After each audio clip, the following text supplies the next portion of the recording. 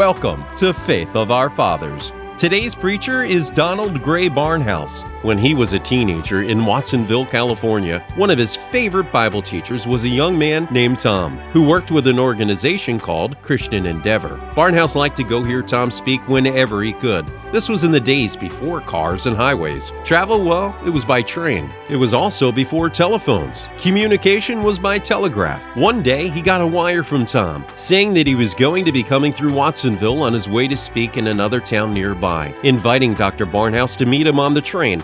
After they had greeted each other and talked a little, Tom pulled out his Bible and settled down to a little study. Barnhouse pulled out a newspaper and started to read. A few minutes later, glancing over at Tom, he said to his friend, "I sure wish I knew the Bible like you do, Tom." Tom glanced over at Barnhouse and said, "Well, you'll never get to know it reading the newspaper." In telling the story, Barnhouse would say that he put down his paper, pulled out his Bible, and figuratively speaking, I never put it down. Today's message is from Mark. What is required of us?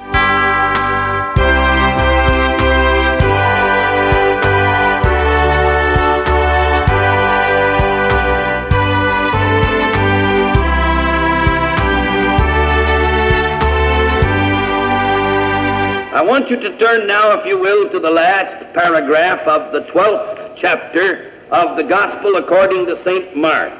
Mark chapter 12. The last 4 verses of the chapter.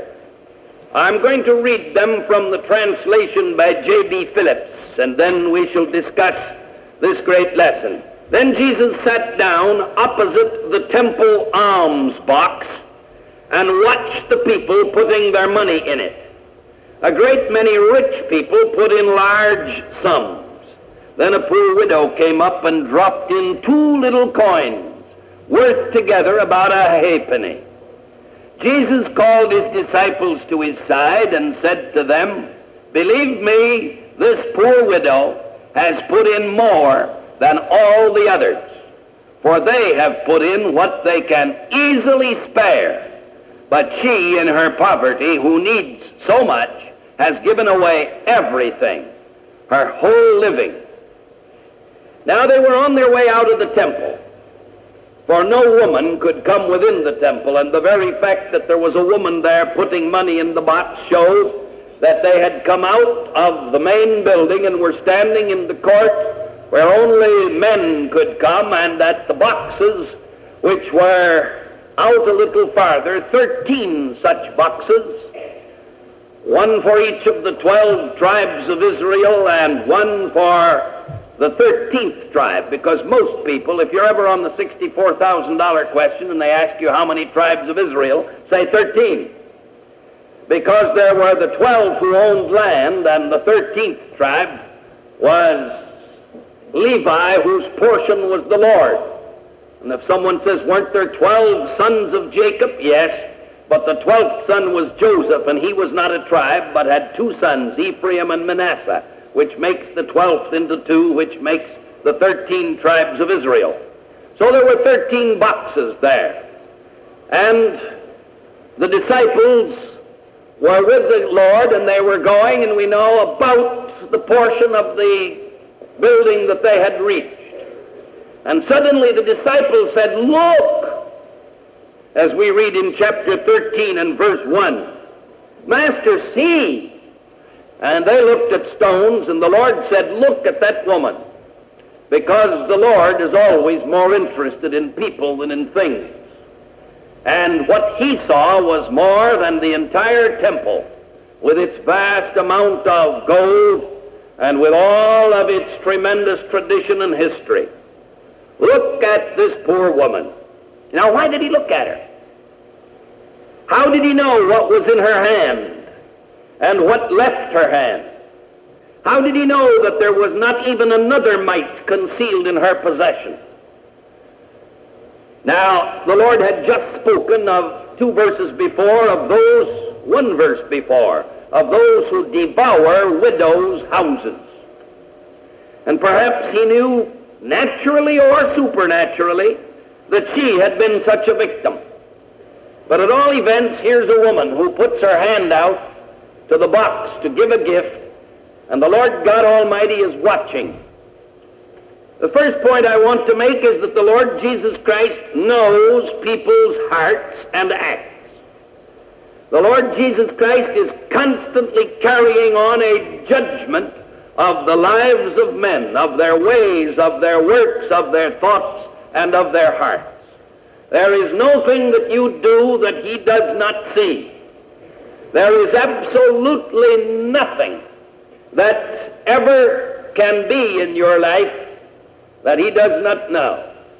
You can have a fist tight as you put your offering in the box. He knows what you're putting in and what percentage there is of what you have. How much of it is given as a tip, as a vain show, as tradition, or how much is a true gift to him.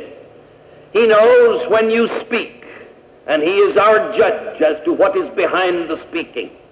He knows whether the truth comes forth in love. He knows everything we're doing. And the Lord, standing with his disciples, in fact calling them aside, he did not speak this to the whole crowd, but calling them aside, said, "Look at that woman," and told them what he knew supernaturally of her possession, of her gift, of her income, and all that was taking place. Now, certainly this story is not applicable primarily to money. And do not think that this is a sermon on what the churches call in their promotion, quote, stewardship, unquote. I am not given to sermons on stewardship of money. I remember what the old Scotchman said: if you feed the sheep, they'll always give you a little bit of their wool. And we have 30 years of ministry behind us in this pulpit that points out that our emphasis has never been on statistics or money. Because I believe that if the heart of the people is truly prepared, that people will give. And as I say, this is not applicable primarily for money, because God has said in other places that the giving of money is not the primary thing. We read in 1 Corinthians 13, "Though I bestow all my goods to feed the poor, and give my body to be burned, if I have not love, it profiteth me nothing." Often we hear, "Put your offering in the envelope that has been provided for that purpose." But Christ says the envelope is love, and you put your offering in love, and that envelope, love, will sanctify and will magnify all that is therein. It's possible to be a hypocrite in the matter of giving. I remember in a certain church where I held a meeting, the minister came to me and said, "Now there's going to be one envelope in the love offering that will have a note on the outside that the person has been so richly blessed." And he said, "We know the handwriting, and it's a person who could almost build another church building if she wanted to, because she inherited large sums. But she will have forgotten to put in the check. The envelope will come in empty. And the passing speaker might think, well, this was an oversight." He said, "But it happens every time we have a special meeting." Now here was the case of the hypocrisy. This was the person who was giving in pretense. The Lord is talking about the other end of the scale, the person that loved and who gave everything that she had. The third point I want to make is that you cannot fulfill your spiritual obligations with money. It is not enough for you to give. You cannot do away with your missionary obligation by putting $50 even in the offering for missions. There's an obligation for you to give, to go, to speak to those round about you. You are foreign missionaries in Philadelphia. I was talking recently with the Japanese about the church in Japan, and they said to me this, that the great fault in Japan is that the church that has been created, the members have no sense of obligation whatsoever to go and evangelize the rest of Japan. That is looked upon as the task for missionaries and preachers, but that the rank and file of the membership has almost no missionary burden for their fellow citizens. I think that that can be said in very large measure of ourselves in this country. While it is true that there are certain individuals that do have such zeal, that there are multitudes of Christian church members who never witness for Christ from one year's end to the other. You can't fulfill your spiritual obligations with money.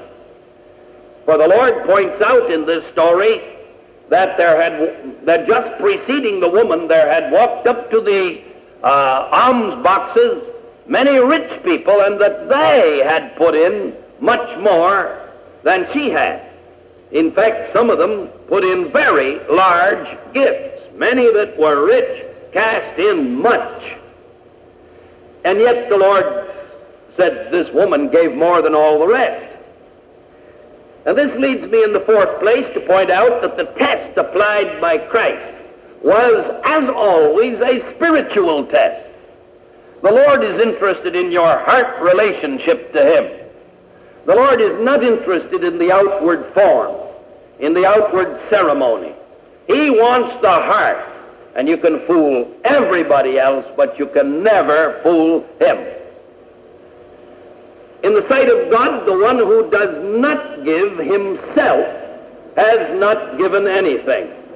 I want to repeat that. In the sight of God, the person who has not given himself has not given anything. I once told a story here, but there's so many new students and other people in that have not heard it that it'll bear repeating. There was a young man who was in this church for several years while he was at Princeton University and Theological Seminary. And when he had finished and gone on into the ministry after a couple of years abroad, he became pastor of a little church in Commerce, Georgia. Now, Commerce is a wide place on a macadam road way off between two central highways leading to Atlanta. And it's a town that has not changed memberships very much since the war between the states. There are so many Baptists that go to the Baptist church, and so many Methodists that go to the Methodist church, and so many Presbyterians that went to the Presbyterian church. The Presbyterian church was the smallest. It had a church simply because the bankers and the lawyers and the doctors of the town happened to be Presbyterians, and they were able to pay for and keep up their little denominational tradition there. And they called Bob Marshburn to be their pastor. And Bob went there with a heart overflowing to do something and to get those people on fire. And he gave himself utterly to his ministry. And one Sunday he had prepared his sermon, and he had such a burden upon his heart, that when he went into the service and started the service, he went on and preached his sermon, pronounced the benediction, went down and began to shake hands with the people, and all of a sudden, when almost the last person had gone, the treasurer of the church, who usually came by to pick up the offering, went to him and said, "You know you forgot to take the offering this morning." Well, that particular little church, if you had taken its average over years, there was $75 every week. And the omission of $75 in their weekly budget was $75. And Bob turned and said to them, "Don't worry," he said, "we haven't lost anything. We'll get it next Sunday." And the man was rather dubious. And the next Sunday morning, Bob Marshburn got up in his little pulpit and told them of the omission. He said, "I'll tell you what we're going to lose. We're going to lose the tips. Those that give God a tip each week would give just a tip this week, but those who made offerings, the fact that it has remained a week longer in your purse is certainly not going to change what you are really going to give. And so today, if you give an offering, you give as into the hand of Christ, not into the plate, but into the hand of Christ." He said, "The ushers will now come and receive your tips and offerings." Well, it shocked people. And the offering that day was not $75 nor $150, but within a dollar or two of $225, almost 3 times the usual. And he told me the story afterwards, and it of course rang a bell in my heart, because this is the nature of giving. There is never going to be a lack if the heart has been given. You think that simply because one has missed the going by of the plate that the heart's going to say, I got out of that one, now I got 50 cents more to spend for myself this week? If so, of course, you've never given anything. The test applied by Christ is a spiritual test. God is not primarily interested in the metal of your money or the paper of your money. God is interested in the heart that gives it. Then in the next place, I want you to note from this passage the lesson that God judges on a percentage basis, not on the basis of quantity. He judges on a percentage basis. That goes with brains as well. A person who may have a giant intellect of an Einstein and may be so full of it that he can put God merely down in a 1% corner is a 99% sinner, while a semi-moron who is totally yielded to the Lord is much more blessed of God. I remember the story. I think I used this sermon illustration when I was 18 and doing my first preaching. That a boy, I don't think they even had the word moron in America in those days. Moron came in along the time with radios. I don't know whether there's a connection or not, but nevertheless, this is a new word in the language. But I can remember the story of the boy who was simple-minded, and he had a Bible, and he used to sit on the front porch in his small town and read and laugh so outrageously, so loudly, that finally somebody took his Bible away from him and gave him a geography book. And he sat there a little glumly, and all of a sudden he laughed out loud, and someone said, "What on earth have you found there to make you laugh?"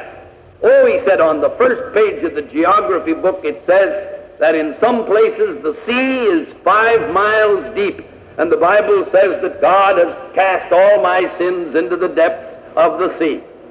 Well, there's no doubt of the fact that a simple mind and heart that's yielded to the Lord will find even in the statistics of geography that which can show the love of God and can reach through to the supernatural reality. Now, this woman that gave a percentage, and what was her percentage? She gave 100%. 2 mites. Now, this is the meaning of her whole living. It was her daily income. This was a woman who someplace had 2 mites a day income. If you had ever visited an Oriental market, you would be astonished at some of the portions you see for sale. You can buy in India and in China and in other parts of the emerging world, you can buy as little as a 1/16 of a cent's worth of rice. A handful, cooked, not uncooked that would blow up by boiling, but cooked rice, the amount that would go on a tablespoon. And there are people that have no more than that in a day. Don't forget that you are very, very rich people. You are rich. I don't care who you are. If the poorest person in this room says, "Oh, doctor, I'm not rich," I say, "You have shoes, don't you?" Well, of course. Well, don't forget that this minute that 1/3 of the population of the world has no shoes. And you've eaten today, haven't you, and you expect to eat again? Oh, yes, you say. Well, don't forget that more than half of the population of this world will go to bed hungry tonight. More than half will go to bed hungry. This is the explanation, you know. People say, "But why do these foolish people want to become communists?" Well, you know, they've reached total bottom. They can't go any lower without starving to death. So anyway is up. Whether they swing up towards capitalism or up towards communism, it's up. And we are rich, this nation, rich beyond the bounds of imagination. And this is the reason why God counts the gifts of some people so much more than anything we give. I wonder if you remember the story I published in Eternity about something we saw in Korea Formosa this last year. Lillian Dixon told us the story of a leper colony, a government leper colony that had a waiting list and couldn't take anybody else. And they had to wait till somebody left or somebody died. But there came a man dragging himself in a man who was a leper, and there was a couple who had the little 10 by 10 cabin in which they lived, and they said, we'll take him in here. But what is he going to eat? Well, we'll share ours with him.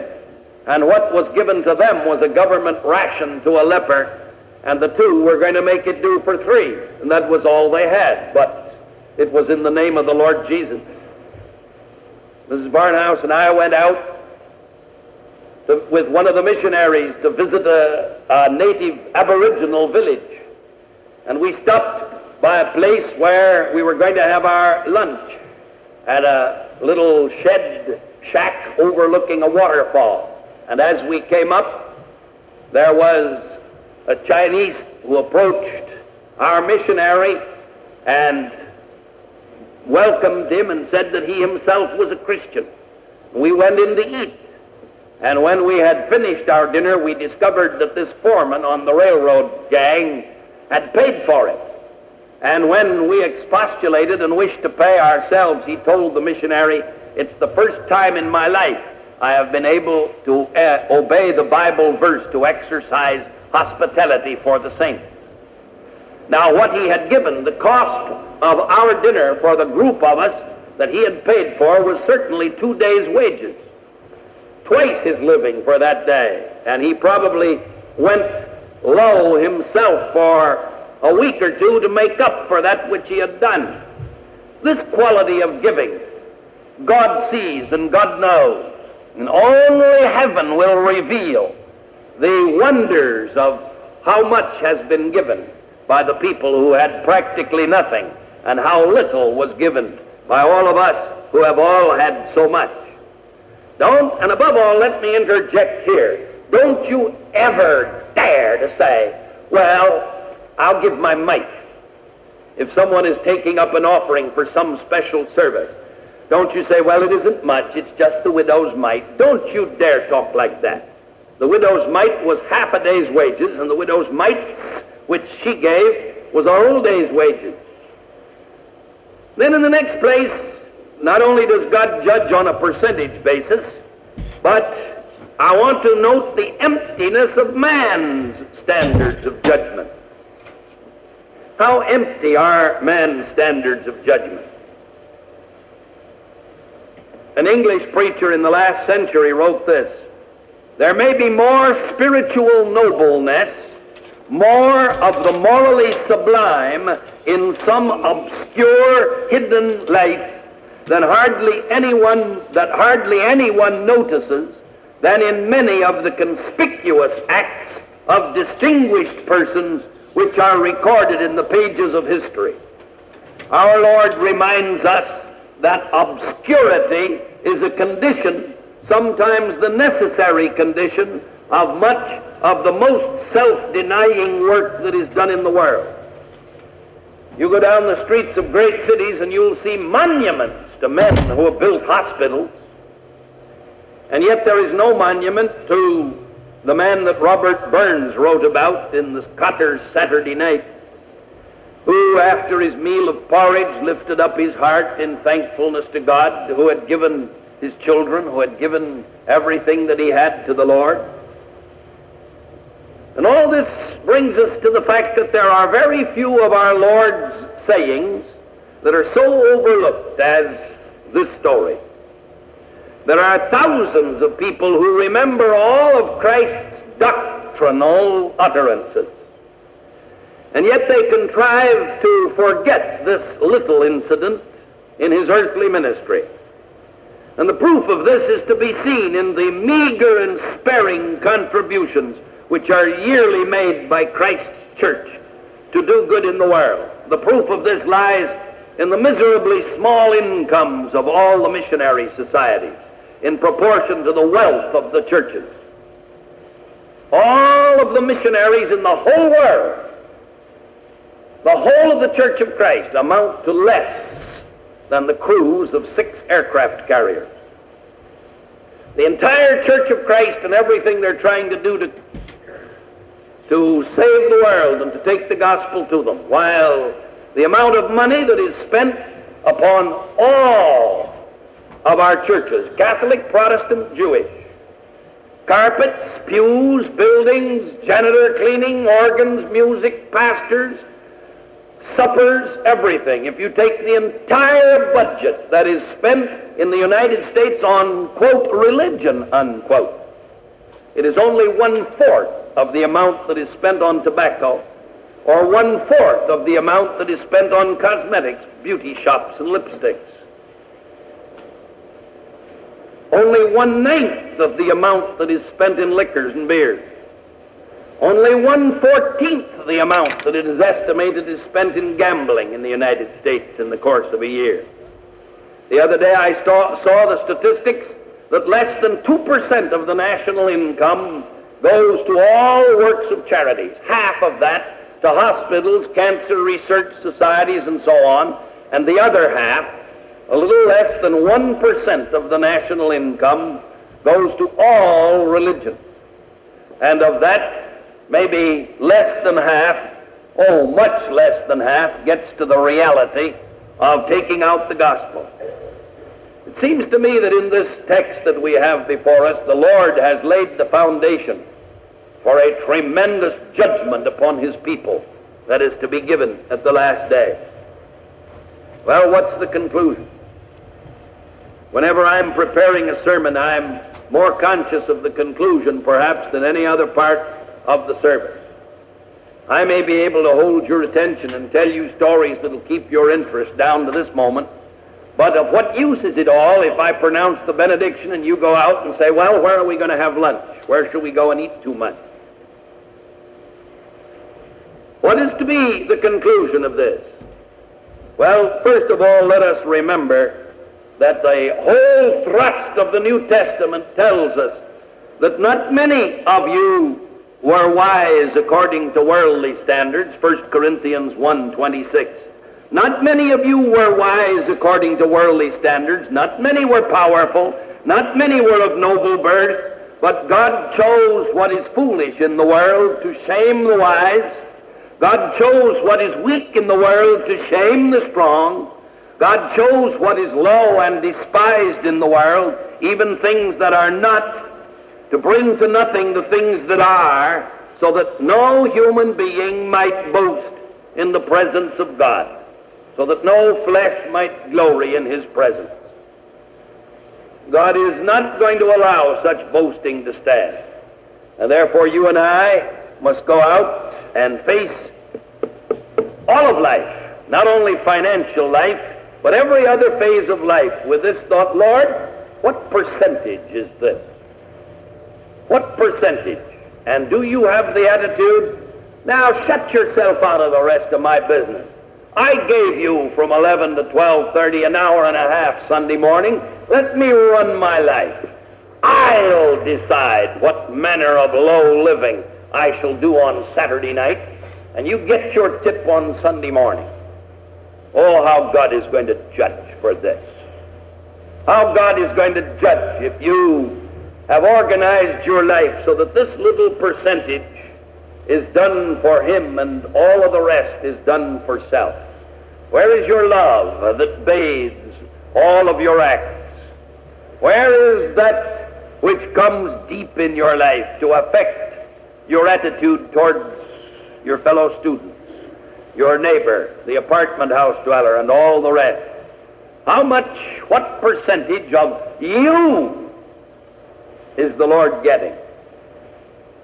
If we do not come to this conclusion, and if we do not let him answer it, then everything I have said is utterly worthless. Shall we bow in prayer? Now, our God and Father, we pray thee that thou shalt take this message to our heart. We have such need of thee. We're so prone to go our way, to do that which pleases us, to give thee the shreds and leftovers of life, and all to our own ultimate defeat, because spiritual life is as much on scientific principles as any other phase of life. Lord, help men to see that no ship can be navigated in the seas, no building built, no plane flown, no commerce employed that is not according to certain laws. And that in all spiritual life, the same thing is applicable, that there are the divine laws, that the last shall be first and the first shall be last, and that love is that which thou art seeking to build within us, and the death of self, that it may be crucified with Christ. In the light of this, O Lord, bring us to the serious place of decision, that in the will there may be the surrender to thyself. We ask it in the name and for the sake of our Savior, the Lord Jesus Christ. Amen.